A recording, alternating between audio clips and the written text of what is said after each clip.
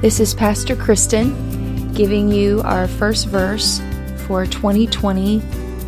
Verse of the week is Matthew chapter 5, verse 16, and we'll be learning it in the King James Version, which says, "Let your light so shine before men, that they may see your good works and glorify your Father, which is in heaven." Our first series in Growth University is on being a contagious Christian. And this series is meant to equip us to better fulfill this command from Jesus. We are to be salt and light to make a difference in the lives of others. We do this not just by living God's word, but also sharing it with other people. Light illuminates. Light changes the atmosphere. And that's what God has called us to do.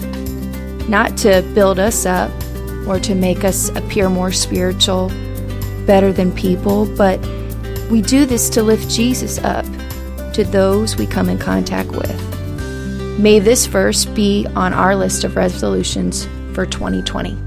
Happy memorizing!